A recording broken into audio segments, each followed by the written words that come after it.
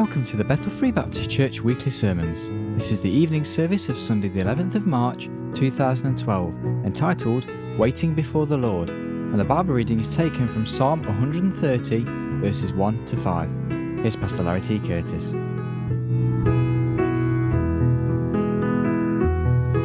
I started to say, I promise, but I decided I better not. My intention, okay, I can probably be more honest that way. My intention this evening is to be short and sweet. And I know you're probably doubting that I can be either one of those, right? But that's the intention. I knew that in preparing for today and asking for the Lord's direction, I knew that if you weren't here this morning, then you'll just have to reap part of the blessing for those that were, because I knew that, I was going to be packing a whole lot in a short time for this morning's sermon. And as I was praying and seeking the Lord, I had a couple of things in mind, and He kept bringing me back to this passage, and it really is meant, above all else, just to be a word of encouragement to you this evening. Now, if you haven't been doing it, it could be a challenge that would later bring encouragement. But either way, I hope that it will be an encouragement to you. Psalm 130, I invite you to stand with me to honor the reading of God's Word as we read Psalm 130, verses 1 through 5. The psalmist says, "Out of the depths have I cried unto Thee, O Lord. Lord, hear my voice. Let Thine ears be attentive to the voice of my supplications. If Thou, Lord, shouldest mark iniquities, O Lord, who shall stand? But there is forgiveness with Thee, that Thou mayest be feared. I wait for the Lord. My soul doth wait, and in His word do I hope." Father, I thank You so much this evening, Lord, for this time that You have given us to be able to come together in Your house. Lord, I can never thank You enough for Your grace and Your love towards us and what You've done for us through Jesus Christ. We can never thank You for Your word. Father, we pray now that as we meet together this evening, Lord, that You will take and help these words be made alive into our hearts. Lord, as You are here this evening, we look and we see the outside of these people, but we know that You see the hearts. You know the need of each one. And Lord, I pray that You could take the simplicity of this preacher, but the powerfulness of Your word and Your Spirit, and speak to each heart. For it's in Christ's name we pray. Amen and amen. Of course, we'll look later as we get a sense. I can tell you this, that as David was writing this song, he knew what it was like to be under pressure. He knew what it was like to feel like the whole world was coming in upon him. Now, I know sometimes in life that we live, and there's all kinds of excuses for why that people do and say a lot of the things that they do. But one of the things that keeps coming out is stress. People are under so much stress. The simple truth is that we live in such a fast-track society that we put ourselves under a lot of stress, under a lot of pressure. And you know, I've heard it said, not even from just a spiritual standpoint, but even from a worldly standpoint, that something like 90% of the things that we fear never come to pass. We spend our time worrying about all these horrible things that are going to go wrong and all these terrible things that are going to happen, and they never happen. The world can see that in 90% of their worries. Where should that put us as God's children? If they can look and think 90% of what they worry about never comes to pass. We as Christians, simple truth is that as we look in this passage, there's something here. And I guess, it's not hard to look at our text. I wait for the Lord. My soul doth wait, and in His word do I hope. What's one of the hardest things we ever do? Wait. Wait. You know, again, I forget now what it was. It was in a couple of the conversations. May have been on the outreach yesterday, may have been somebody here today. But, you know, people talking so many times about the fact that, you know, we live in instant times. We expect everything right now. I tried to think back as I was looking at this passage, and I asked myself a question. What was the hardest thing that you ever had to wait for?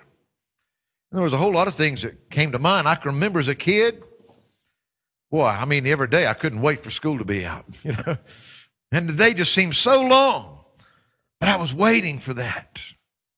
I can remember, you know, in high school, I couldn't wait for that last year, that last day when all of a sudden all those 12 years, it would be over, it would be finished.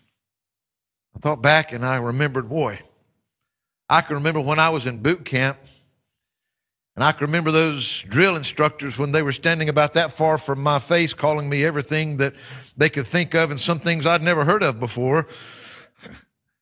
I was thinking, boy, I can't wait for this to be over. And we could go on. You know, it might have been college days. It might be work. It might be something that you're going through. But we've all had to wait. And sometimes impatience gets the best of us.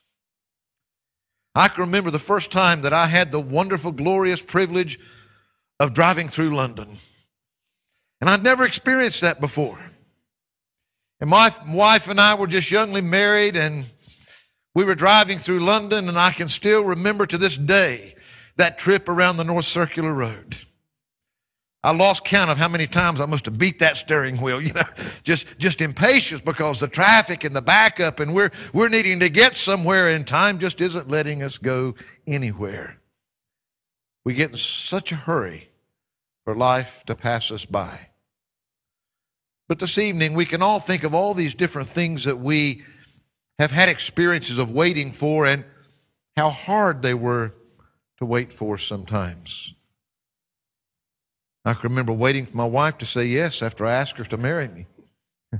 I didn't think that yes was ever going to come, you know.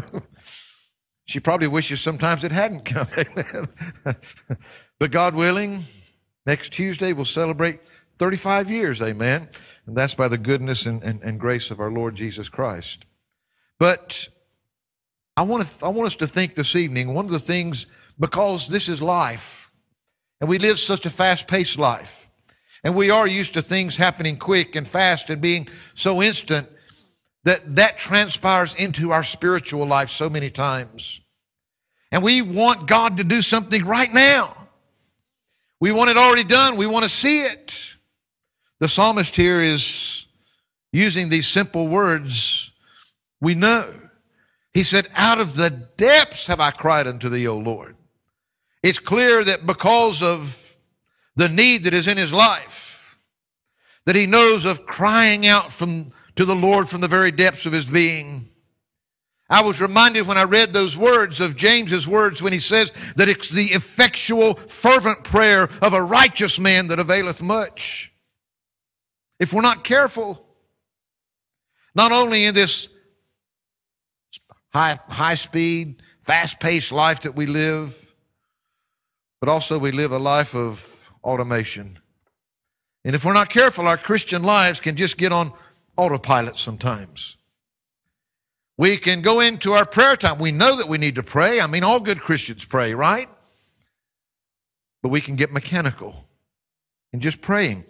We know we need to pray for this and that and the other, and that's good. I have prayer lists to remind me, to help me as I pray. But folks, just as everything else, when James said it's the effectual, fervent prayer of a righteous man, that's a prayer that comes from within. That's a prayer that has some passion to it. The problem is sometimes is we're not praying from our hearts, we're simply praying from our minds. The psalmist says here, out of the depths have I cried unto thee, O Lord. I believe he's been praying that effectual, fervent prayer that James was talking about. Lord, hear my voice. Let thine ears be attentive to the voice of my supplications. If thou, Lord, shouldest mark iniquities, O Lord, who shall stand? We're asking the Lord. We're praying to the Lord for whatever it is that it might be in our life at this time.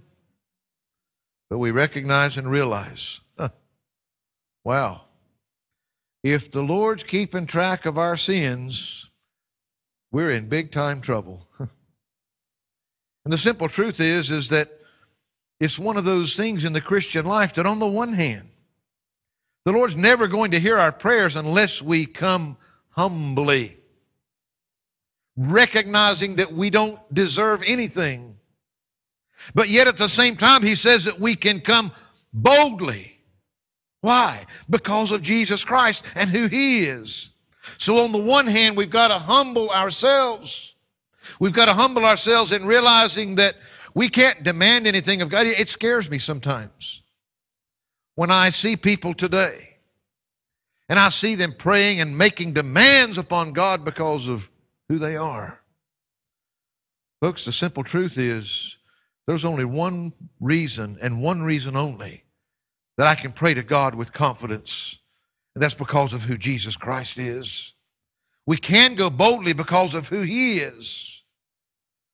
The psalmist is recognizing here, boy, Lord, I've been crying out to You from my very depths. But boy, if you're keeping track of sin, who can stand before You? What chance have we got? But aren't you glad what he says there in the next verse 4? But there is forgiveness with Thee, that Thou mayest be feared. There is forgiveness with Thee.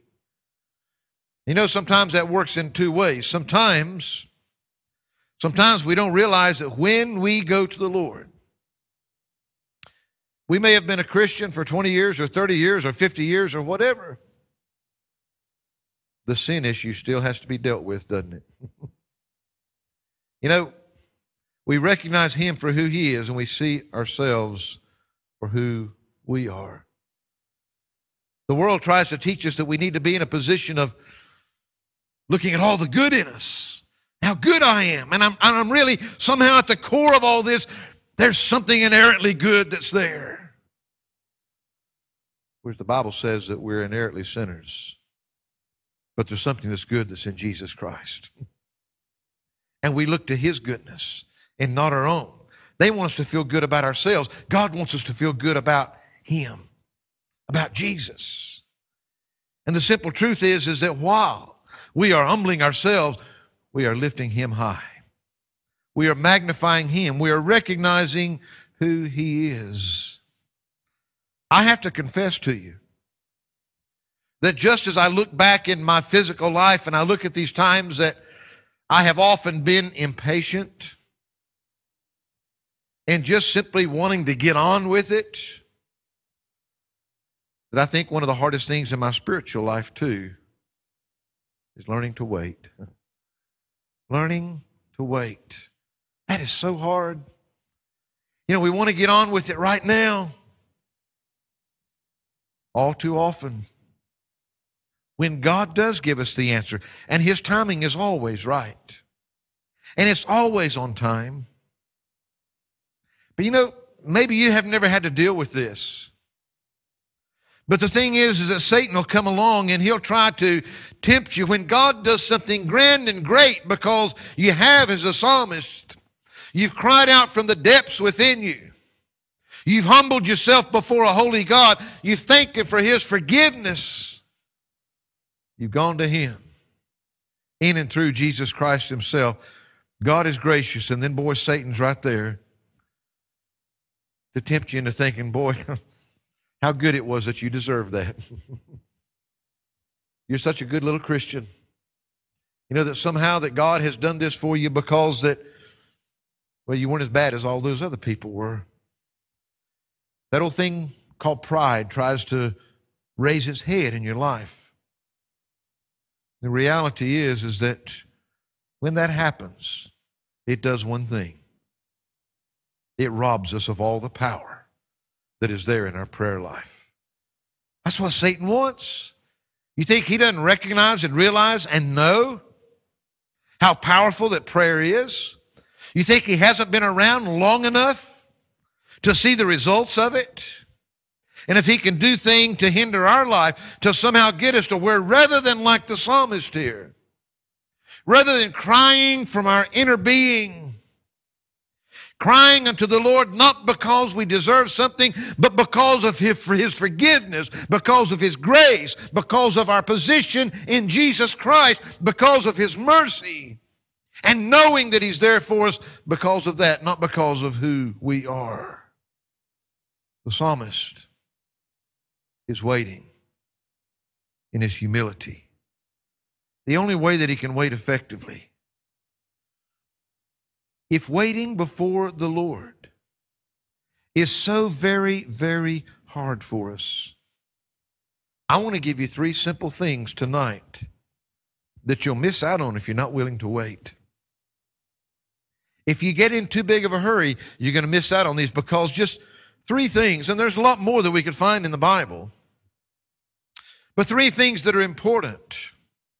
If you're feeling, maybe you're feeling beat down, maybe you're feeling tired, maybe you're feeling helpless in a situation because you just don't feel like that you can accomplish what needs to be accomplished.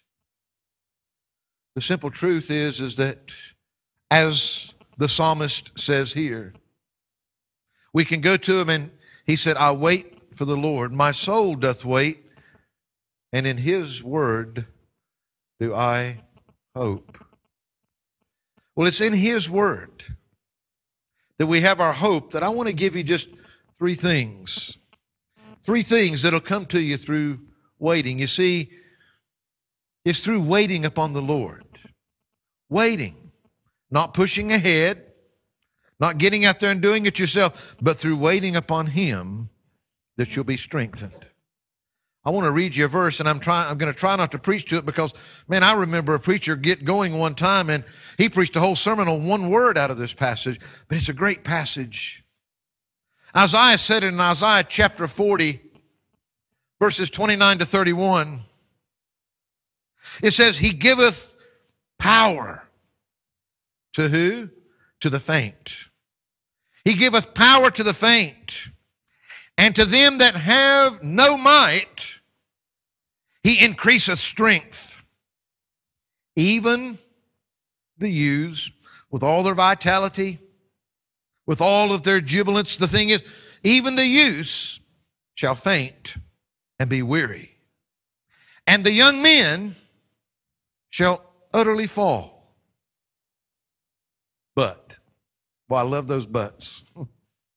They're all going to fall. They're all going to be weak. All that's going to happen. But they that wait upon the Lord shall renew their strength.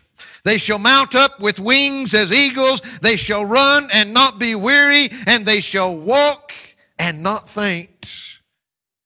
You look at life. You look in the natural. Even those that have the greatest strength and the greatest vitality and the greatest going power, He says, even the youths will faint and be weary. The young man shall utterly fall. But there is somebody that'll have all the strength they need. They that wait upon the Lord. Now, this term wait, we found it in our reading, I wait for the Lord, my soul doth wait. It's interesting because we can wait in a lot of different ways. You know, I had to wait on that traffic in London, but I wasn't waiting joyfully. I was waiting pretty impatiently, banging on that steering wheel, like that was really going to make them move a little bit quicker, you know. The word here, I wait, carries with it the idea of waiting eagerly. Enjoy waiting? Waiting with anticipation, if you would. Waiting expectantly. You see, when we're waiting upon the Lord, it's not like waiting upon anything else in all the world. There are some things that we wait for with a good kind of waiting. We wait for something expectantly, eagerly. Number one, when we have confidence that it's going to come, not when we doubt that it's going to be there. We wait expectantly. It might be somebody that we've been waiting to see. It might be something we've been waiting a long time, but the kind of waiting that here is this This waiting eagerly upon the Lord. They that wait upon the Lord. There's quite a picture here. Shall renew their strength.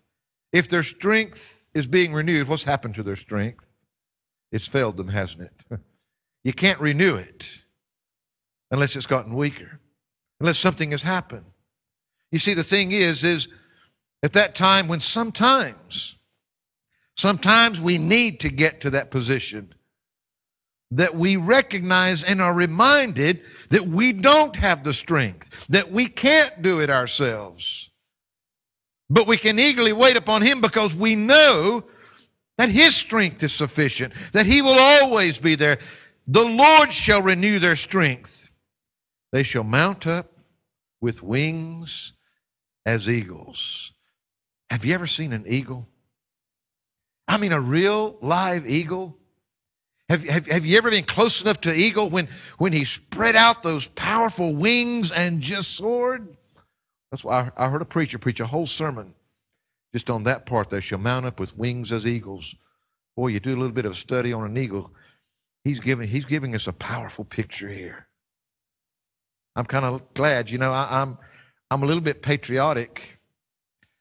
Do you know that when the United States of America got their freedom from Britain and they decided to have their own motto and national bird and all this stuff, Ben Franklin wanted it to be the turkey. I'm glad they chose the eagle, amen. That's a symbol of strength. They shall mount up with wings as eagles. And I want to tell you something, that is an awesome sight. Just a few years back when we were visiting the USA, and not far from my home up in the mountains, there was a sanctuary there for birds that have been injured and whatnot, and they had several eagles there. And of course, we're so high in the mountains that, when they're soaring, you're actually looking down on them sometimes as they soar through the valleys. Folks, that's an awesome sight. They that wait upon the Lord shall renew their strength. They shall mount up with wings as eagles. I'll guarantee you one thing, that if you could get up there and soar with the eagles, you'll forget about a whole lot of those piddly things on the ground that have got you worried sick. This is a promise. What did the psalmist say? I wait for the Lord, my soul doth wait, and in His word do I hope. Why can we have confidence? Why can we wait eagerly with anticipation? Because we know that the Lord is going to be there. And His word is what promises us that even when the youths will faint and be weary and the young men will utterly fall, they that wait upon the Lord shall renew their strength. They shall mount up with wings as eagles. They shall run and not be weary. I used to be able to run. I can't run so good anymore. I used to be able to run till I got weary. Now I'm weary before I run. But running takes something out of you. You get out there and I can remember when I could run and clock up the miles. Now I run and clock up the feet or the steps. They shall run and not be weary though.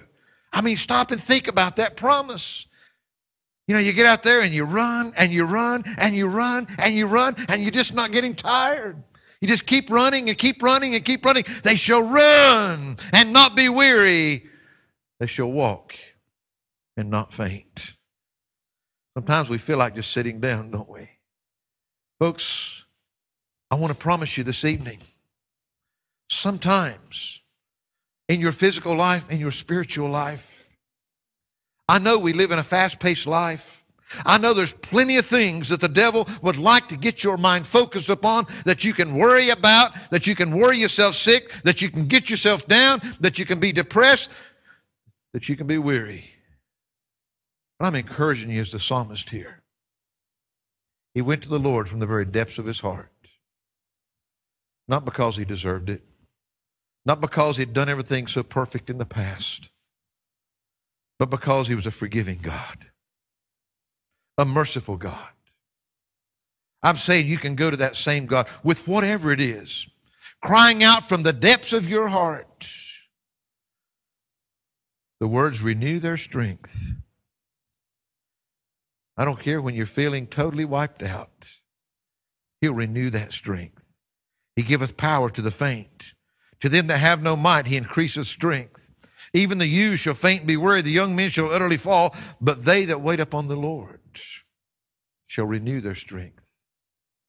They shall mount up with wings as eagles. They shall run and not be weary. They shall walk and not faint. The psalmist also says in Psalm 27:14, wait on the Lord. Be of good courage, and he shall strengthen thine heart. Wait, I say, on the Lord. You know, it really comes down, the only way you can do this waiting, Brother Steve, the only way you can wait expectantly, excitedly, because you're anticipating good. You're anticipating it to be answered. You know why? Because his hope is in God's word. Because God has promised to be there. There is no getting around that. It's we that get ahead of him. It's we that want to do it in our own strength. Wait on the Lord. Be of good courage, and he shall strengthen thine heart. Wait, I say, on the Lord. Folks, sometimes you need to be strengthened. But you don't need your strength. You need to have your hope in his word. Take the promises of God. Take them to him and wait, anticipating that goodness from him. But we not only need to wait upon the Lord in order to be strengthened, we also need to wait upon the Lord in order to be schooled. Everybody likes to be schooled, right? You see, it's waiting upon the Lord that he will teach us. He'll teach us. Psalm 25 verse 5 says, lead me in thy truth and teach me. For thou art the God of my salvation. Notice these next words. Look at his context. Lead me in thy truth. Lord, lead me in your truth. Why? For thou art the God of my salvation. Because of who you are, Lord, I can't trust my way, my guidance, the way I would choose. Lord, I need you to lead me in your truth. Notice his next words. For thou art the God of my salvation. On thee do I wait all the day. On thee do I wait in all the day. Folks, I simply say, boy, do we ever need guidance. Do we ever need guidance in this life that we're in? We look around us. It is easy, and I've told you this in all kinds of ways. There's so much to get discouraged over. There's so many times that there's so much to look at and think that, boy, nothing that we do makes a difference. The devil wants us to feel sorry for ourselves. He wants us to throw up our hands and quit. I'm saying God knows. You see, God sees every horizon. God sees around every corner that you can't see around. He knows what's around there. He knows what lies ahead of you. God knows every trap that the enemy's going to set for you. He knows every obstacle that's going to come in your way. And I want to say this to you. The devil trips a lot of people up. The devil wants to trip you up. But he won't trip up those that are being guided by the Lord. The Lord knows where the minefield is. He knows where to step and where not to. One of the things, I can never express it enough. Young people come up to time. They're finishing their school. They may be doing their sixth form studies and preparing to go off to university or whatever. They're trying to decide, where do I want to go with my life? What am I going to do with my life? Man, the big decisions. There's a lot of practical things to take in mind. But there is nothing that is more important than, like the psalmist, getting on your face before God and crying out to God from your heart and asking God to teach you, to guide you, to lead you where He wants your life to go. You can make all kinds of plans. You can succeed at so many things. But if it's not where He wants your life, it's not going to matter. You might be successful in the world's eyes, but you'll never be successful in God's eyes. You know, I go back and I think, and you know, it's hard sometimes to get people to understand. How many natural grown Brummies have we got here tonight? A few. Come on, you're not ashamed, are you? How many natural grown Brummies are here tonight? All right. Guess what? You're in the minority. Most of us weren't grown here, but we've ended up here.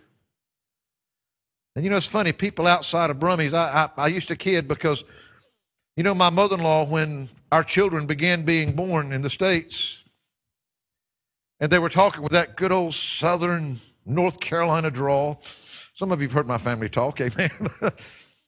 They were talking with that good old Southern drawl.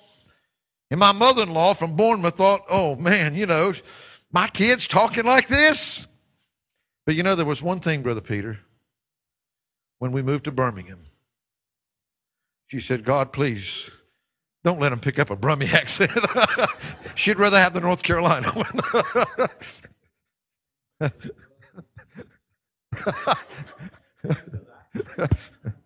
Did everybody hear that? You know what? I'm losing track of time. Not tonight. It's still going to be short. I'm almost to the end. Lose track of time when it comes to years, though. How many years has it been since 1989? 24 years. 24 years in Brum now. And you know, the truth is, not many people figure out, why in the world do you want to move to Birmingham of all places? We were talking about this at your house the other night. You know, why choose Birmingham? You know, I didn't. God did. I can tell you with absolute fact, folks, I love all of you that were born and bred here. But Birmingham was not, it wasn't just that it wasn't at the top of my list. It wasn't even on my list. My wish list, my places where I plan on spending my life and working and maybe retiring one day or something, Birmingham wasn't there. But I wouldn't have wanted to be anywhere else. Why? Because I do know without a shadow of a doubt, I know it was God that brought me here. And God had a reason, and God had a purpose. And unfortunately, you've got stuck with part of it. But it was God's guidance without any shadow of a doubt. Now, I could have made all kind of plans. You got to admit, even if you're from Birmingham, and I love Birmingham, there are some other pretty beautiful spots around Britain, right? I could have chosen one of those beautiful spots, you know. But I'd never been happy because it was a beautiful spot. Because God guided us here. Folks, we need to wait upon the Lord.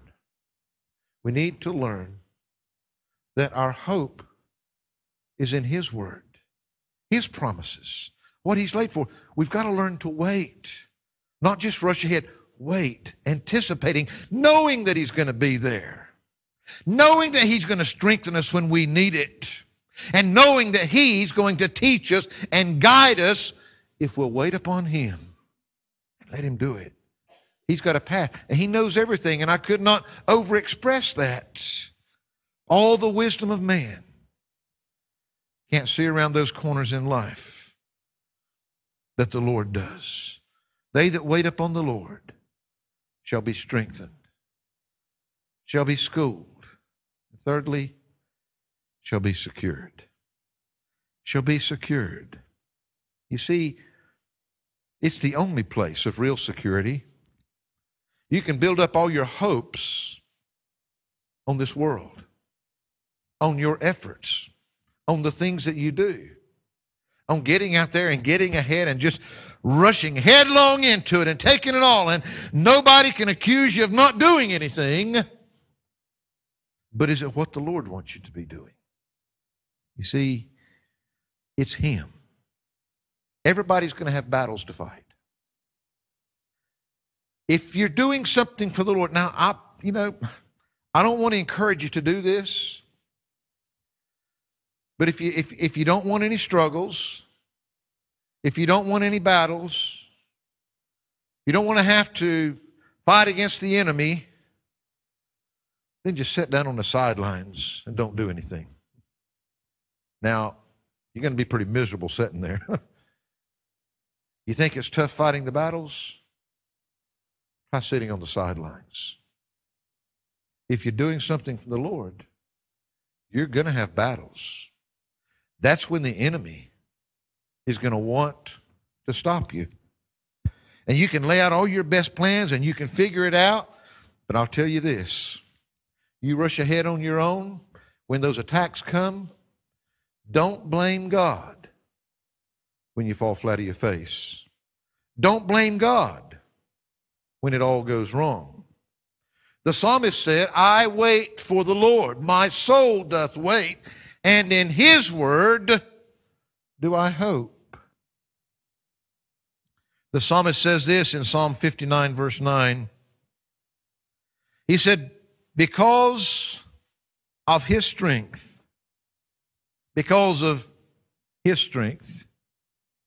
will I wait upon Thee, for God is my defense.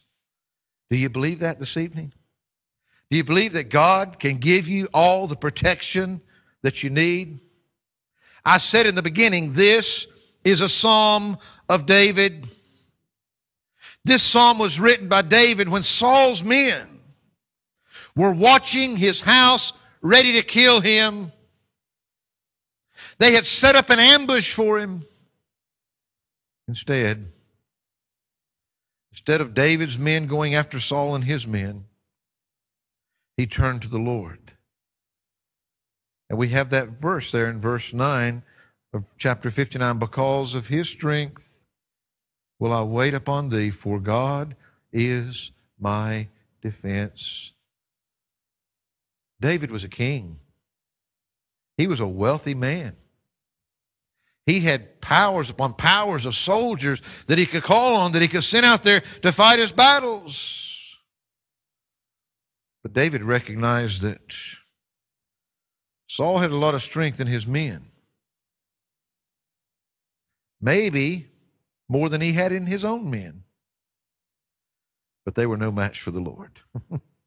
The Lord was his defense. The world can come against you with great force sometimes.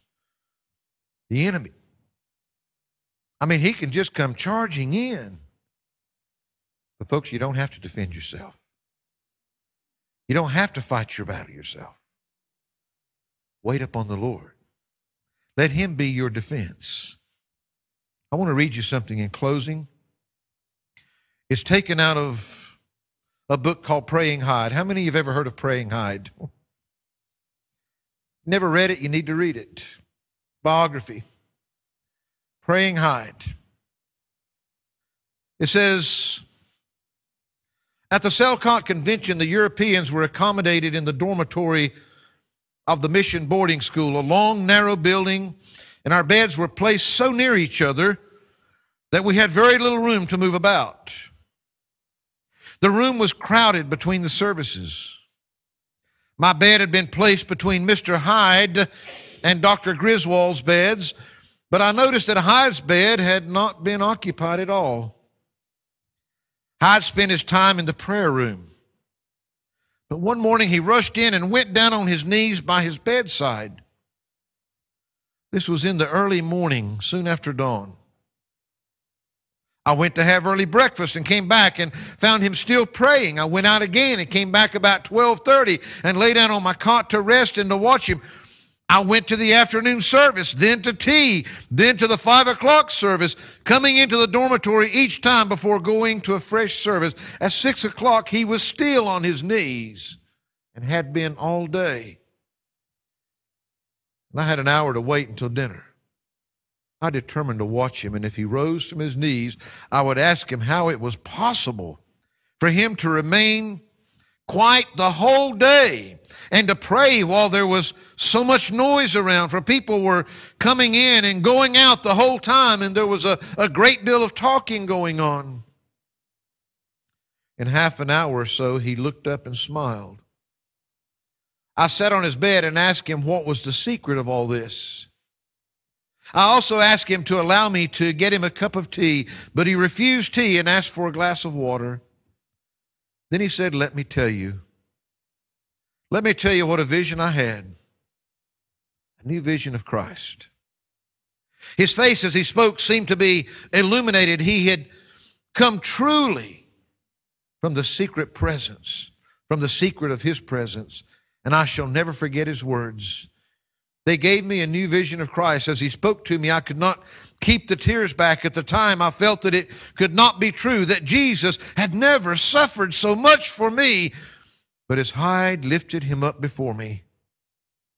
I had to believe, and my heart went out to Christ in love and gratitude such as I had never felt before, and also in shame and sorrow that sin, my sin, had brought Jesus so low into such suffering. That vision of my dear Savior is still before me. How I wish I could repeat it as Hyde brought me step by step to see Christ that evening. You see, I don't know if you've ever been there that often, but folks, there's a very special place when you come face to face with God. Face to face in prayer. This man was praying all day. What was it that the verse said there a while ago? On thee do I wait all the day. I don't say it braggingly. I can remember as a youngster when we used to have prayer meetings at church that started in the evening and was still there praying when the sun came up the next morning. People praying all night long. I don't know if you've ever been this place that he's talking about praying Hyde being here. That place when before the Lord in prayer. It couldn't be more real than if you were in the throne room. Doesn't matter what goes on around you. An earthquake could come and the building could shatter around you and you'd never know it because you're in the presence of God. Praying with him. Alone with him. Waiting with him. You see, the problem is most of the time, we don't wait on the Lord to get there. We go in with our quick little, I got to pray for this, I got to remember to pray for that, because I got something else. And before we even start our prayer time, we're already thinking about whether we've got to get to bed or we've got to get to work or we got to get this done or that done, and we're just trying to squeeze in this time in between instead of waiting on the Lord. That's why the topic of my sermon was waiting before the Lord. Waiting before the Lord. Folks, the Christian life is not a bunch of big, deep, mystical, magical things. The Christian life is filled with simple things. The simple gospel that even a child can understand. But yet something that has to be applied to the heart. You can know it forwards and backwards. You can tell it to other people. But if it's never taken place in here, it doesn't make any difference. Strong Christians don't come because they went off and spent 14 years in some seminary somewhere, but because they spent that time with the Lord. Whether it be at seminary or in their home or on the job, they spent that time with the Lord.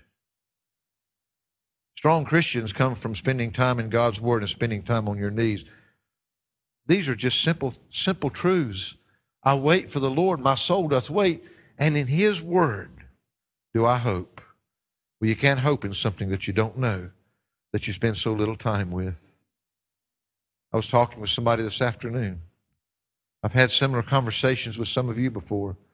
You know, Brother Steve, one of the most amazing things, you spend a lifetime searching that book, trying to dig out word for word the beauty that is there, and you never get to the bottom of it. But the simple truth is this: I've never seen anybody lose their faith because they studied too much. Never.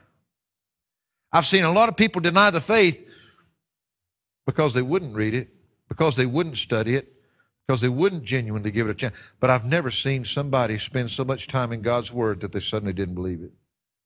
I want to tell you, there's a great depth when it says faith cometh by hearing and hearing by the Word of God. You can't spend time in that book and your faith not grow stronger. That you understand with a new fervency all the time. That's God's Word. That's God's book. We need to learn to wait not only on the Lord, but waiting before the Lord. Every one of us as Christians, we need to wait before the Lord. You see, it's then that we'll be strengthened, that we'll be schooled, that we'll be secure. Waiting before Him instead of ourselves. Father, I thank You this evening, and Lord, I know these are very simple thoughts and deeds from Your Word. Lord, the idea in this fast-paced life and world that we live in, rushing about, rushing around, putting so much pressure upon ourselves because we've got to do this and we've got to do that, and we realize that life carries many responsibilities, and Lord, we're not talking about sitting back and being lazy and procrastinating and not doing anything. We're talking about waiting before You, being sure that what we do, that we're doing it in Your strength, that we're being guided by You in what You want us to do and where You want us to do it, and that we can approach that knowing that we're secure because You're our defense. You're the one that's there to protect us. You'll keep the enemy at bay. Help us, Lord. Help us to be a people that will wait before You. And Lord, I would pray as always, though this has not been particularly an evangelistic message this evening, I would pray, Lord, that as we come together, that if there will be anyone here tonight that doesn't know with certainty they have trusted Jesus Christ as their Lord and Savior, and they have that absolute confidence because maybe they've never known a place of prayer like this. Maybe they've never known that confidence in Your Word because they've never taken that first step in their heart of genuinely coming before You as a sinner, seeking forgiveness that can only come because of Jesus Christ. Maybe they've never taken that step. Maybe they've done all kinds of things and learned all kinds of things, but they can't go back and remember a time when they just simply fell on their face before You as a sinner and begged for that forgiveness that was theirs in Jesus. Would You work in their hearts this evening? Help them not to have a false hope in something that's not true. Help their hope to be in Christ, in Your Word, in Your promises. For it's in Christ's name we pray. Amen.